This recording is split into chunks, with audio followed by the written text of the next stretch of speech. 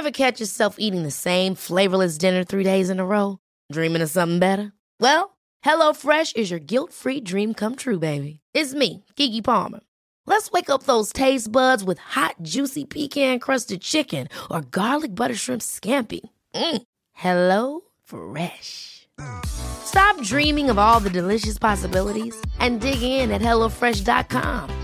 Let's get this dinner party started. Hey, it's Ryan Reynolds, and I'm here with Keith, co-star of my upcoming film, If, only in theaters May 17th. Do you want to tell people the big news?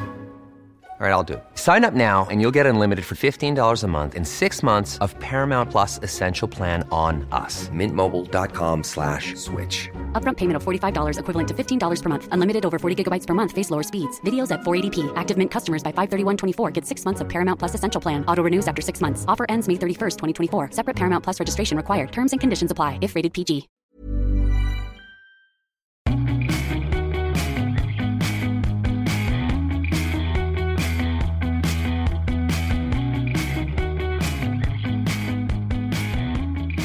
Hey everyone, welcome back to EU Confidential, the #1 EU politics podcast. I'm your host, Ryan Heath, the political editor at Politico Europe, and what a fascinating little week this has been so far.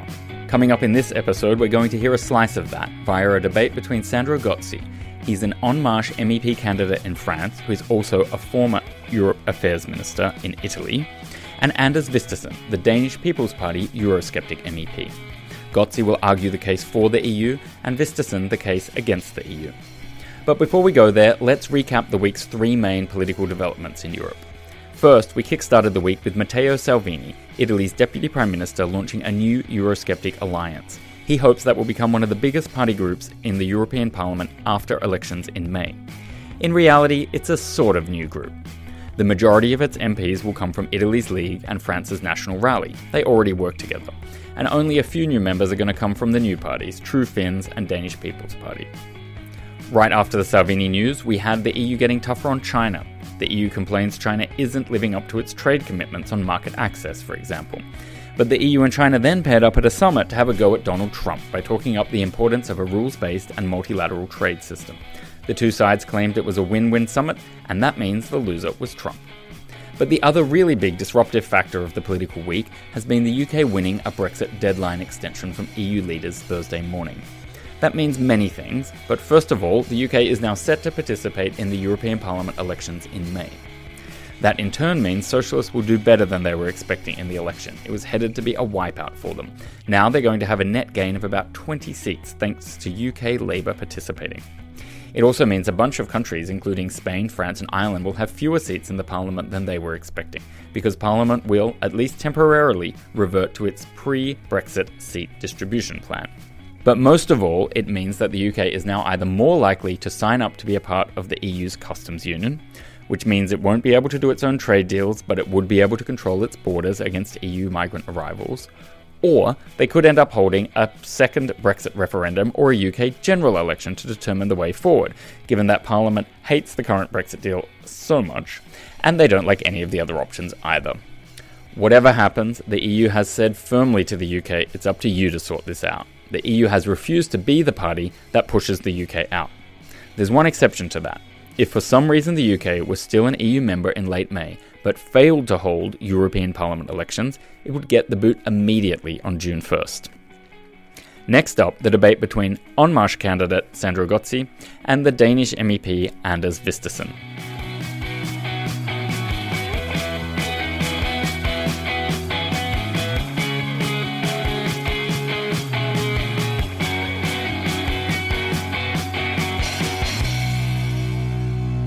Now we're just going straight to the heart of what a lot of people want to know, which is how strong the Eurosceptics are going to be. If there's one thing people ask me as an outsider or as a non-EU expert, they want to know, are the Eurosceptics taking over? So let's be contrary and start with you first, Sandro. You're the president of the Union of European Federalists. You wrote a book called Generation Erasmus. So lay it out for us in 60 seconds. Why do we need more Europe? We need more Europe because the world has changed, because there are so many transnational issues about which national policies and national politics is totally powerless.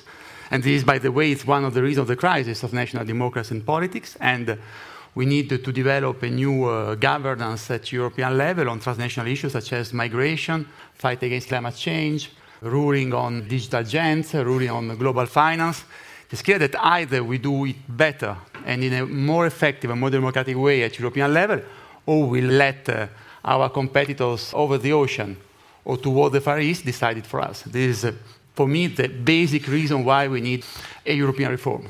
Anders, you also wrote a book, and if I've got the English translation right, it comes across as The Great EU Deception, the Media Concealments and Distortions. So tell us, why do you think the EU needs to shrink or go away? And maybe you disagree with Sandro's characterization that nations are completely powerless on some of these issues. I think my primary point is that we have to treat Brexit as the symptom, not the illness. The illness is still here in Brussels. What led to Brexit had not been handled, and what I have described as a deceit has been Europe's inability to be forward with its people. For instance, let's take something like the Euro construction. Even the founding fathers of the Euro construction knew that it was not going to be a survivable construct. They knew that we needed a 2-pack, 6-pack, possibly Euro bonds, a lot of other institutional things to make a common currency work, and a Euro budget, and a European finance minister. But we just implemented the currency and hope nobody took notice of that. And now we are seeing the consequences with a much harder recession in Europe than we, for instance, saw in the US. I could also mention the Schengen border-free area. We are now in the Libe Committee, year after year, repairing fundamental errors from, if you want an external border, if you want to abolish the internal borders, you need to have the external borders. But just something like PNR took 5-6 years to get through Parliament, even though we gave the Canadians, the Americans the same information. Even simple things like an entry-exit system for Schengen passport holders is something we just come about to do now. And at least 10,000 new border guards that we've been promised by younger State of the Union, I was one of the shadows on that file, and I don't think that the result that has come out of that file is going to give the Europeans the security that they think, if they heard Juncker, they would get from it. You hit on something, I've got to follow up for you there, where you are actively involved in legislative files, and I'll be honest, a lot of the more Eurosceptic members of Parliament, they're not. They don't often turn up and do their actual job. So now that you're joining this new bloc with Salvini, do you think that's going to be a watershed after this election, that there'll be more Eurosceptics who are actually going to turn up and do their legislating jobs? I think we've seen change in some of these parties. First of all, some of them have went into government, which I think is a good disciplinating exercise. So if you hold government positions, let's say in Austria, let's say in Italy, you start to... It's a transformation process for any new party going into government. The other thing is that I've seen more and more of the patriotic national conservative movements around Europe reapproaching their stance in Europe, saying we have to reform it from within. So you can maybe not do, as Nigel have done so eloquently, give big speeches in the European Parliament, be a big media person, but not really showing anything, delivering anything for the voters on the everyday things. And of course, we should not lose sight of the reformation of Europe that we want to have. But I think at least my voters in Denmark insist that I try to make the world a better place, even though I'm not going to revolutionize it tomorrow. So I'm jokingly saying I'm only electable for things that I want to change. I was elected in the Danish regions. I want to abolish them. And now I'm here in the European Parliament. Probably don't want to abolish it, but I want to reform it.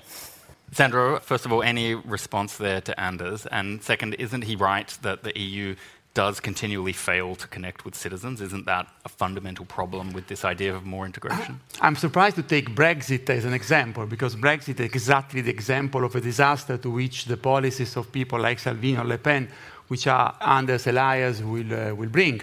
Because I would like to remind to this audience that on the 24th of June 2016, Beppe Grillo, Matteo Salvini and Marine Le Pen said repeatedly how great is Brexit, and they propose Italexit and Frexit. So if you want to know what the nationalists are going to do tomorrow, remember what they said yesterday. And don't trust what their ambiguous speech they will follow now in the European election, only because they see which mess is Brexit. But the right are messing up also today, but if you want, we come back on that. So, I mean, if there is an example of the disaster to which nationalistic policies bring, take Brexit is a perfect, based on fake news, based on 300 million to NHS each week. This is exactly the propaganda with Marine Le Pen, with Matteo Salvini. Good luck in your group, in their group with these people, Anders. This is the way they will handle things at national level and at European level. Remind this. On the rest, it is clear. To me, the European Union can reconnect better with its citizens if it is an efficient and democratic problem solver. And I insist there are on certain issues on which only the European Union can be a problem solver. The issue is how to make it more effective and how to make it more democratic. This is a fundamental point. So how are we going to do it then? Is it something like a constitutional convention? Because it strikes me that whatever side of the argument you're on, there's a lot of people now who are not happy with the status quo. Do we actually need to go through that process like in 2002 and 2003 and try and redraw the whole frame of the union? The status quo is the best ally of the nationalists. So, I mean, even the so-called pro-European parties and even the so-called pro-European leaders, which for a decade they have postponed to tomorrow difficult, important decisions because it was never the moment. These policies, which is a very shy policy, which is a very short-sighted policy, has been the real fuel in the engine of the nationalists. If they listen to the person who is speaking to you now and to his Prime Minister Matteo Renzi in 2014, the leaders here, when we were saying migration is a European problem, it's not a Greek and Italian problem, if we were heard in 2014, probably we have taken away some horse battle to the nationalists. So, I mean, the status quo and the defender of the status quo and the very cautious leaders that they say it is never the moment, they are the best ally of the nationalists. We need a fundamental reform. Now, how about is Angela Merkel your best ally? No, I haven't. I haven't thought about it that way before. You know, being a Dane, we have the unofficial world record in referendums on the European Union. And that is not because the Danish politicians like it any more than any other European politicians. It's just because we have a constitution that demands it. But I can't help to wonder a little that all of these very sort of pro-Europe politicians, every time we've seen referendums being held in member states, we have seen no's. We've seen no's in Ireland, we have seen them in the UK, we have seen them in Denmark, we have seen them in Sweden, we have seen them in the Netherlands, we have seen them in France, we have seen them in Hungary. And at some point, you must stop up and ask, are we as politicians wrong, or is it the people who get it wrong? And I actually applaud people like my good friend and colleague here, who passionately defend the European ideal. And I agree with him in one of his points that the mainstream politicians of the S&D and the EPP too often don't want to defend their European ideas to the public and just go to Brussels and make them come through in a little bit subvert way. They don't do the public debate. They don't go out and defend them. So I actually think it's a more honest debate when you have people like me who has a skeptical approach and people who really want to defend them. But every time I, for instance, mention Mr. Verhofstadt to my liberal colleagues in Denmark, they would rather be seen with the devil than be compared to Mr. Verhofstadt. And I think it's a shame because if they want him as leader, they should defend their ideals. And that, I think, is one of the problems with the European debate, at least in my country, I think also in other countries, that have it honestly then. I can accept... But if you can't have it honestly in your country with all these referendums, how is it possible to have it honestly? I think it's about the foundation of democracy. I think democracy demands a public sphere and a demos, a people. And even though we have these great events here in the Brussels bubble and we have many nationalities here, let's be honest, it's not a thing that the majority of the Danes or the French or the Italians are going to watch tonight. And I think that's one of the problems with having an honest debate, that is that for large cultural reasons, you cannot really have a true European narrative and a true European debate. It is segmented into different spheres, national states, and even in some member states, for instance, the one we are living in now, maybe into 2 or 3 different debates. Well, maybe there's a third way. Sandro, you've previously supported a 2-speed Europe back in 2015. Are you still supporting that as a way forward? And then, Anders, you can respond and let us know if that would sort of reduce some of your concerns about the EU, if you could be in that slow lane. Yeah, first of all, let me remind that there has been around Europe since the beginning of our European process, if I'm not mistaken, 46 or 47 referenda. And the vast majority of the referendum said yes to Europe. So to say that each time the people are asked to vote on Europe in a referendum, they vote no, it is the historical false assumption. But certainly we need to more. I agree with Anders. We need more open debate. To me, Brussels is one European city. I don't see this obsession about Brussels. I mean, it's one capital. There are other capitals. I really don't understand why we have to use Brussels permanently as a scapegoat. It's one of the capitals of our union. Yes, I am for the Europe of the political free will.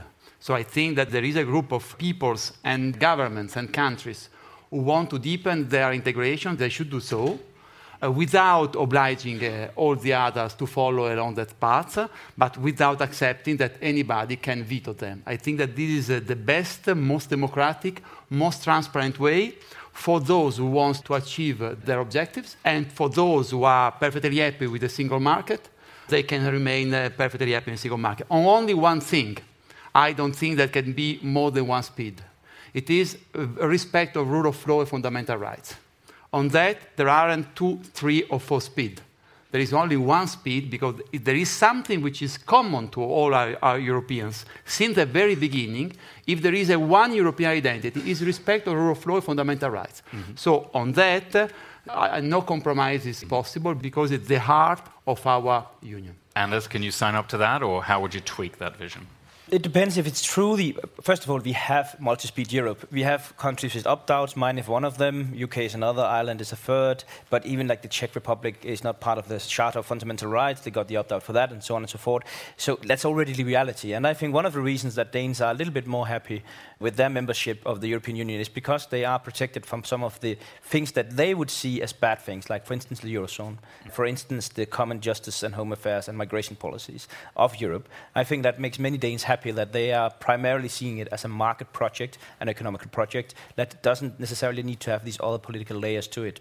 So if we respect that that can truly be the case, that just because someone goes ahead, others are not forced to follow in 1 or 2 or 5 or 10 years, as it have been in a way in the past where, for instance, new membership countries had to adopt the Eurozone, for instance. Then I think it could be a very good way to respect that some people want a deeper union, and respect that other countries, for cultural reasons or other reasons, would prefer a less integration. So you got a new potential majority. There we go. Look at that. But now I'm going to make you each step out of your shoes and think like the other one for a second. Sandro, what's the thing you like least about the EU? I think that the red tape. That's quite general. The obsolescence of, well, I mean, what can I say otherwise? Or maybe you'd put sunset clauses on regulation. Is that something you'd think about? I think that the fact that what we do is open to very fast obsolescence. And we should find way of being updating us and keep the path with digital revolution, innovation more quicker. This would be something very much welcomed by citizens and firms. Mm-hmm. And we haven't found out the way. Anders, what's your favorite part of the EU? My favorite part is, I think, what most Danes thought they voted on. That's the common market, and that's the idea of a free trade bloc that can also trade not only with ourselves, but also reach out to other parts of the world. Coming from a very small open economy, it's very important for us that we have a market to interact with, and we also open up that market to the rest of the world. Mm-hmm. And that is also why I think one of the downsides, many downsides of Brexit, is that we will probably see a bit more protectionism. And I'm very unhappy, for instance, in this mandate that the TTIP negotiations have been going in the way they have been. And I think we Europeans tend to forget that even before the election of Mr. Trump, very prominent members of government in both France and Germany had been out and speaking against the TTIP agreement. So we have a problem on the free trade agenda, not only in the US, but also here in Europe. Mm-hmm. So if we talk about how you build new majorities for change somehow, if you take Anders' point that he thinks the single market is the thing people could agree on. Sandro, what would you suggest needs to happen around the fact that the single market basically doesn't exist in 3/4 of the economy, which is the services sector? Well, I mean, I think that we have 2 big priorities and one evergreen. The evergreen is the issue of services, as you say, where even major economies have been very resistant to open and to build up a real single market. The 2 big priorities, which were a priority also in 2014, I remember the program of our presidency at the beginning of this legislature, are energy and digital. And on energy and digital, we have wasted time, we have been too slow, and that must be the 2 of the utmost priorities in the new term. On free trade agreement, Anders, I think that you have to deepen the discussion with Matteo Salvini and Marine Le Pen, because I'm not sure that they will agree with what you just said. I can see some of your point. I'm not saying that Matteo and Salvini, Matteo and Marine will agree with you. But that's basically the point. And I think it's a bit funny because now I've been in the European Parliament for 5 years. I've been working as a staffer for 2 years. And sometimes my pro-European colleagues always say, oh, you're always disagreeing so much. If I talk to my social democratic colleagues from Denmark, who are also good free traders, I could also remind them about a lot of their colleagues who have a different opinion. Mm-hmm. When I want to fight social dumping, for instance, in the transportation sector, I can also disagree a lot with my Eastern European colleagues, but we will still be colleagues the day after because we share other political points. But this idea, and I think that's sometimes the difference, that is that I accept that Europe is so diverse that you cannot really, even if you take the same ideological stream, put everything into the same box. And you will see disagreements, East and West and North and South, in all political groups. And I think also, without predicting where you are going to end up in a new group, we're waiting for you. No, we came out, now we're waiting for you.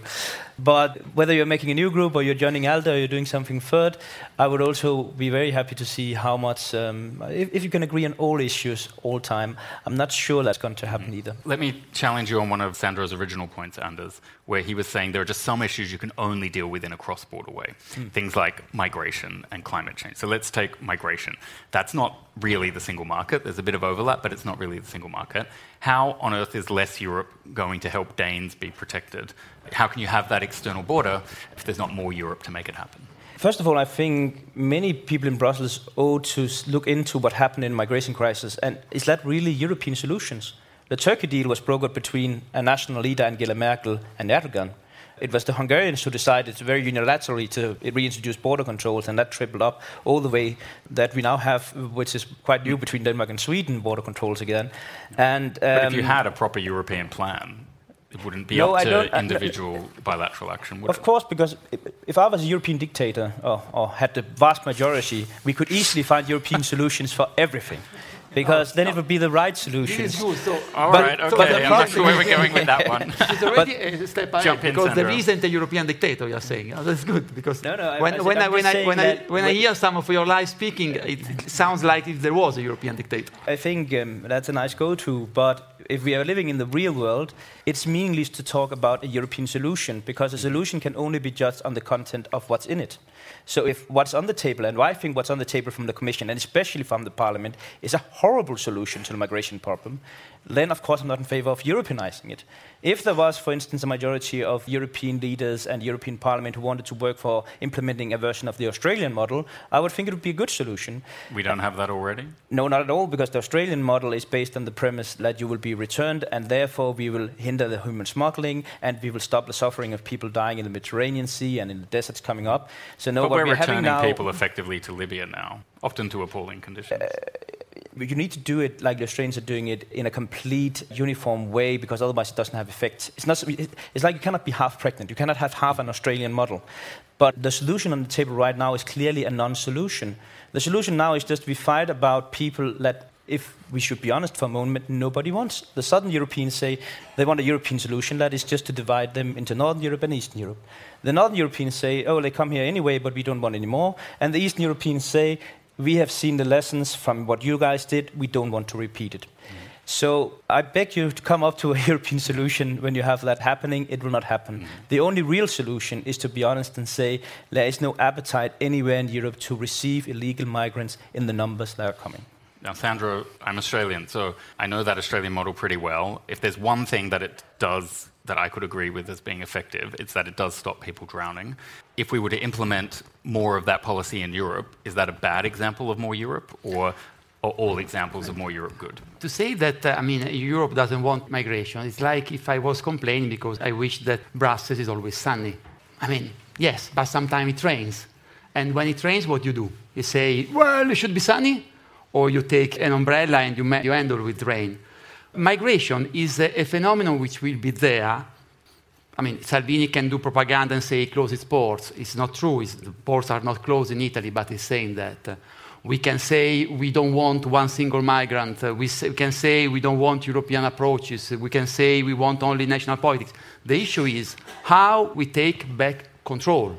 And from this perspective, I envy a lot Michael Gove and Boris Johnson's slogan.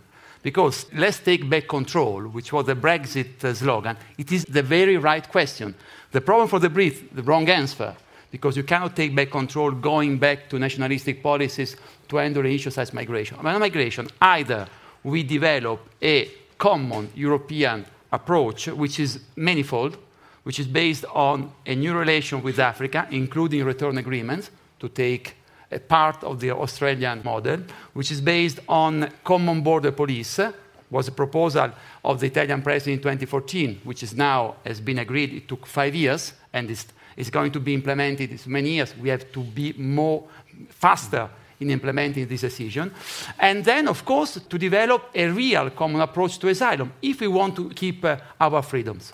And to me, the fact that we Europeans, in European space, we are free to move, we are free to study abroad, we are free to open a business everywhere we want, we are free to provide services, unless some obstacles. To me, the best gift that Europe has given to us, we have to preserve by taking back control on issues such as migration. But, the new allies of funders, also on this, they do not agree on anything. How can you think that Marine Le Pen and Matteo Salvini would be effective in managing migration when Matteo Salvini say, I want to redistribute the migrants everywhere in Europe, and Marine Le Pen say, not one single migrant in France, and Orban, which is their secret dreams to have an allies, when we ask him to take 700 refugees in a year, when in Lampedusa we had 10,000 migrants arriving every day, Orban say no, and we had to bring an action before the Court of Justice and violating also from this perspective rule of law, it implement this. Let's get on to this. How can they manage? How can they take back control on this issue? One reply from you, Anders, and we'll get on to the question of allies. State to the facts. Actually, the redistribution would have taken migrants out of Hungary at that time. So one of the countries, including, together with Lampedusa and Greece, was actually Hungary. So Viktor Orban stood on a point that he was against the redistribution. From a cost-benefit analysis at the time, he would have had less migrants if he had implemented the plan. So maybe if we stay to the real world and the real arguments that nobody wants them. And that's exactly the point I made before. And that is why the only realistic way to deal with illegal migration and to get more support for legal migration is to deal with it in a way where we end it. But then don't you need something like an EU-wide visa? If I am someone who's looking for a front door rather than a back door into Europe, I have to be able to walk through a front door, and there isn't one at the moment a lot of the time. I think that the best way to do it is that the member states have the policies, and then when you become a permanent resident, then you can obtain the rights to move around, and then we can make common rules for that. I think that's the best way to ensure that people are coming for the right reasons, they are coming in an orderly fashion, and when they have settled down and they stay somewhere permanently, they start to become Europeanized and they get the European rights and obligations. But for instance, let's look into the transportation sector. We have seen work visas given in Poland amounting to people being paid down to €3 an hour driving lorries into Denmark. Okay, so we need to have a well-regulated way of doing it. Let's get on to the question of allies now. You're obviously in the market for allies in this new group that Matteo Salvini announced earlier this week. Who are the targets? Would you accept Viktor Orban, and are you having discussions with Fidesz, for example, to bring him in? We are having very broad discussion, and there's a very broad invitation we launched in Milan. So that's a yes? Viktor Orban is a little bit like the girlfriend in high school that you wanted but cannot get. To be honest... Actually speechless. Viktor Orban is courted by the EPP, he's courted by the ECR, and he's also courted by everyone else, I think. To be honest, I don't think he's serious when it comes down to business about this. I think he will stay with his friends in the EPP group. That has been the inclination all through the time I've been in Brussels, and I think it will continue on. So, it's not something that I waste a lot of sleep over and waste a lot of work on. What I will say is I think it's much more interesting what my current group is how they are going to approach this, because it is an open invitation, and I think they have been silly in the way they have been approaching both their enlargement and their future strategy, and I think they should come to their senses and start working together with people instead of excluding people. I think it comes from a bit of a British perception that you are a little bit better than the rest of the parties on this side of the spectrum, and to be honest, I think it's the wrong strategy. Because the truth is, if all the Eurosceptics united, you'd be the biggest party in Parliament, wouldn't you? At least we'll be in the competition, and I think the people who vote for these parties deserve the influence that goes with such a big fraction. And as I said in Milan on Monday, the only one winning with the strategy that we have been following so far has been the people that wants the opposite, who wants the United States of Europe. And to be honest, when I look into the other parliamentary groups, I could also find a lot of examples that will embarrass my Danish colleagues. And for some strange reason, no of my Danish colleagues have been out for me this week. And I think that's because they know that they don't want me to talk about, for instance, Social Democrats in Eastern Europe's approach to homosexuality. They don't want to talk about Mr. Babiš's government in the Czech Republic. They don't want me to talk about a lot of things. So the truth is that there is a lot of things that divide in all the groups, and we can easily embarrass each other. But I think my voters deserve the most influence for the votes that they are casting for my party. Now let's get real, because on the question of allies, you're not each necessarily from those big groups in the parliament.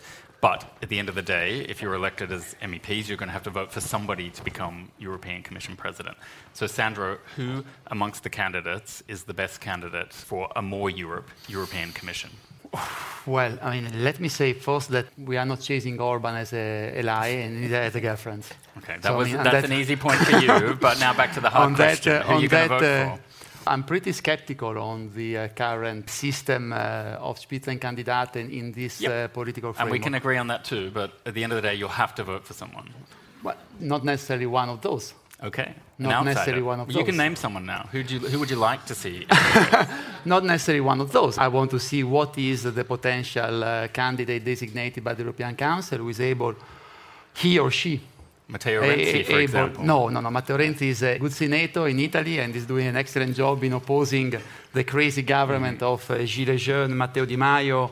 But I mean, I would like to see who is the candidate who get the vast majority. I was looking for a name. You didn't give me one, so I'm moving on. Anders, is Manfred Weber the best candidate for a less Europe? Manfred Weber has a nasty habit of always saying unnice things about my party, so I would love to see him come crawling back and ask for my support. So it's sure, if he comes to my office, I will have a chat with him. But I think the best Commission President we could have in the next mandate would be someone who comes from a position in government, maybe someone with a long experience as a Prime Minister who has knowledge of real issues. And I will actually go with a liberal. I think a person like Mark Rutte would be a good candidate.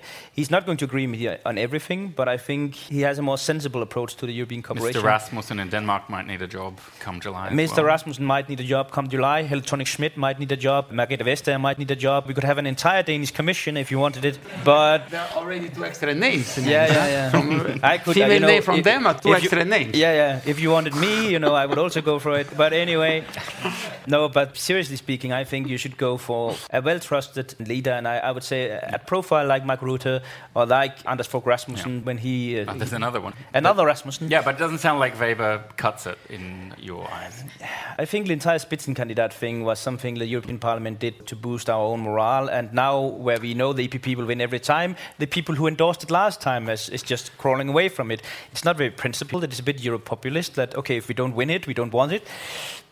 No. I think Weber is... No, Anders. It's a very simple coherence factor that in 2014 it was the first attempt to introduce a better European democracy.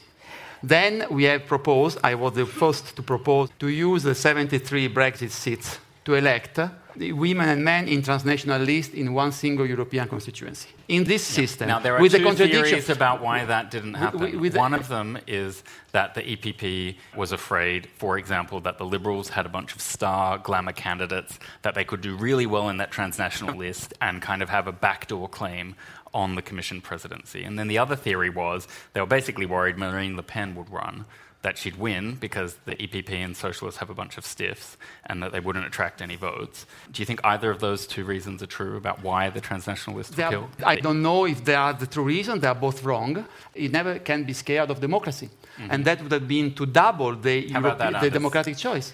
You'd run in those transnational lists? I would have loved to run as number 2 after Mr. Salvini on a transnational list. And but you voted against. Because it's basically a constitutional crisis if you win. You didn't think about that, but you voted against. Of course, I voted against because I stand with the point I made earlier, that democracy need a publicity and they need a demos, they need a people. And therefore, trans-European lists will just be a beauty contest about the most contested, controversial politicians in Europe. And they would get all the attention. Yeah, isn't every election a beauty contest? Then I would not get elected. I'm not very beautiful. But this, all right. It's time for some questions from the audience. Only on the inside, Okay. Who's got a question? Sarah McCabe from the Irish Perm Rep. My question is, there was lots of talk about the faults of the EU and the reforms needed and the problems that led to Brexit, but what are your views on the media portrayal of the problems of the EU and Euroscepticism among media in the UK and among media ownership, and how much is a communication problem as opposed to actual structural problems? Sandro, you go first. Yeah, certainly it is a media communication problem. I'm very critical of media, for example, in my country, but I think that also it depends on those who are in politics, live, present, and defend the European issues. And the media would follow.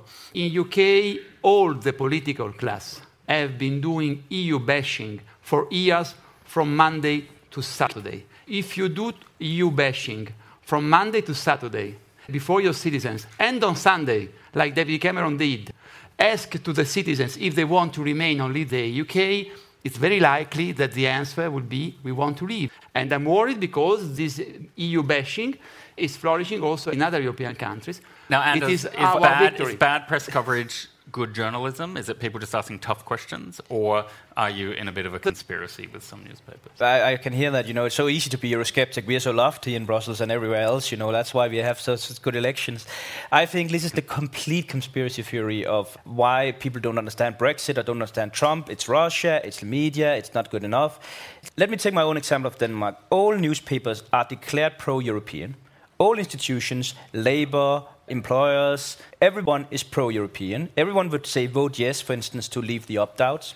That is the uniform answer you get also from European experts. You had a referendum. Yeah, but I'm talking about NGOs. Institutionally. All the institutional bodies, the vast majority of the politicians, the vast majority of employers' associations, labor associations, think tanks, European experts, all of them are more or less declared pro-Europeans. And despite of that, Danes tend to vote no when it comes to European referendums. So this idea that if just the Brits have had different media, and let's not say that there's also pro-European media in Britain. Actually, I think one of the beautiful things about the British media landscape is it's so diverse. But I think it's just an easy scapegoat not to take it seriously. And I'm so because it's the same. I'm sorry, it's the same thing you say all the time. And it's the same thing. It's the Russian bots. It's Russian. I never spoke about Russia. No, but in this Brussels sentiment, do you think no one here in Brussels. Sandro's right of reply. I'm learning that Russia had an influence on the Italian referendum constitution. That's what you're saying? You might be right. You might be right also that they tried to influence the French election. You might be right. You are saying that the Russian had an influence on the UK? I haven't said that. You said it. You might be right. But I didn't say that. Scapegoating to the same bad excuses. I didn't say that. Not to take the people seriously. The question was... I love how rare it is to get an actual debate in Brussels. The question was whether the British media had a role in influencing the public opinion in UK. I never spoke about conspiracy. I never spoke about plot. I never spoken about pro or anti-European press. It is a fact that in one of the most influential members of the European Union, such as UK, nobody or a tiny part of the ruling class has been effective in explaining the big advantages that UK is getting from the EU. And when you don't explain the big advantages, this is not a conspiracy, you get a boomerang effect. What it happened to UK, it is a boomerang effect. If they had been a little bit more honest in explaining how influential UK is in EU, in my view, the result of the referendum would be different. Because it is not a matter of 2 months campaign. It is a matter of 20 years of approach. But about the Russian, we didn't go Russia. That was my fault. Let's skip Russia, and Anders, you got to find the Russian is your problem because your Matteo Salvini leader has got a formal alliance with the Russian party of Putin. Your leader thinks that Putin is a reference. Your leader has got very strong political formal. So that is your problem. It is not mine. So everything is linked to Russia. You will deal it. You will deal it in the European Parliament. One final question to the two of you. Speaking of uncomfortable allies here, but you both have to answer it. So Sandro, you got to be on the soapbox there. But can you name one pro-EU ally that makes you uncomfortable? Who's the creepy uncle you don't want at the party? To me, it's impossible to answer. Too much Europe is never enough. No. To me, who's your creepy uncle? Of the European federalism is Vladimir Putin one step too far for you? Of course. Or is there someone else? From a Danish perspective, Putin is way too far, but that is why I don't want a foreign affairs policy of Europe. That is so Denmark can stay with our transatlantic allies, and Italy and France and Germany can be as pro-Russian, left, right, and center as you want to. You can sell your military ships there, you can buy their gas, and you can do all the trades with these countries that you want, as long as you just leave my We're not going down a gas rabbit hole. Denmark. Right. As long as you just leave my Sandro, a round of applause for our two debaters. It's very, very good.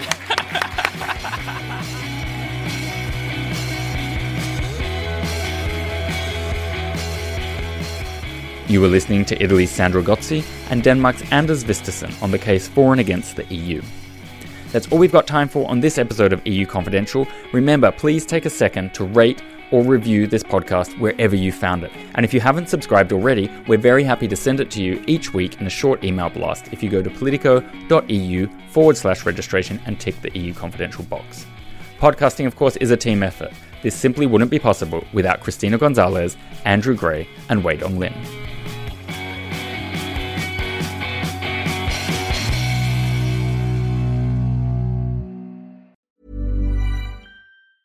Ever catch yourself eating the same flavorless dinner 3 days in a row? Dreaming of something better? Well, HelloFresh is your guilt-free dream come true, baby. It's me, Keke Palmer. Let's wake up those taste buds with hot, juicy pecan-crusted chicken or garlic butter shrimp scampi. HelloFresh. Stop dreaming of all the delicious possibilities and dig in at HelloFresh.com. Let's get this dinner party started.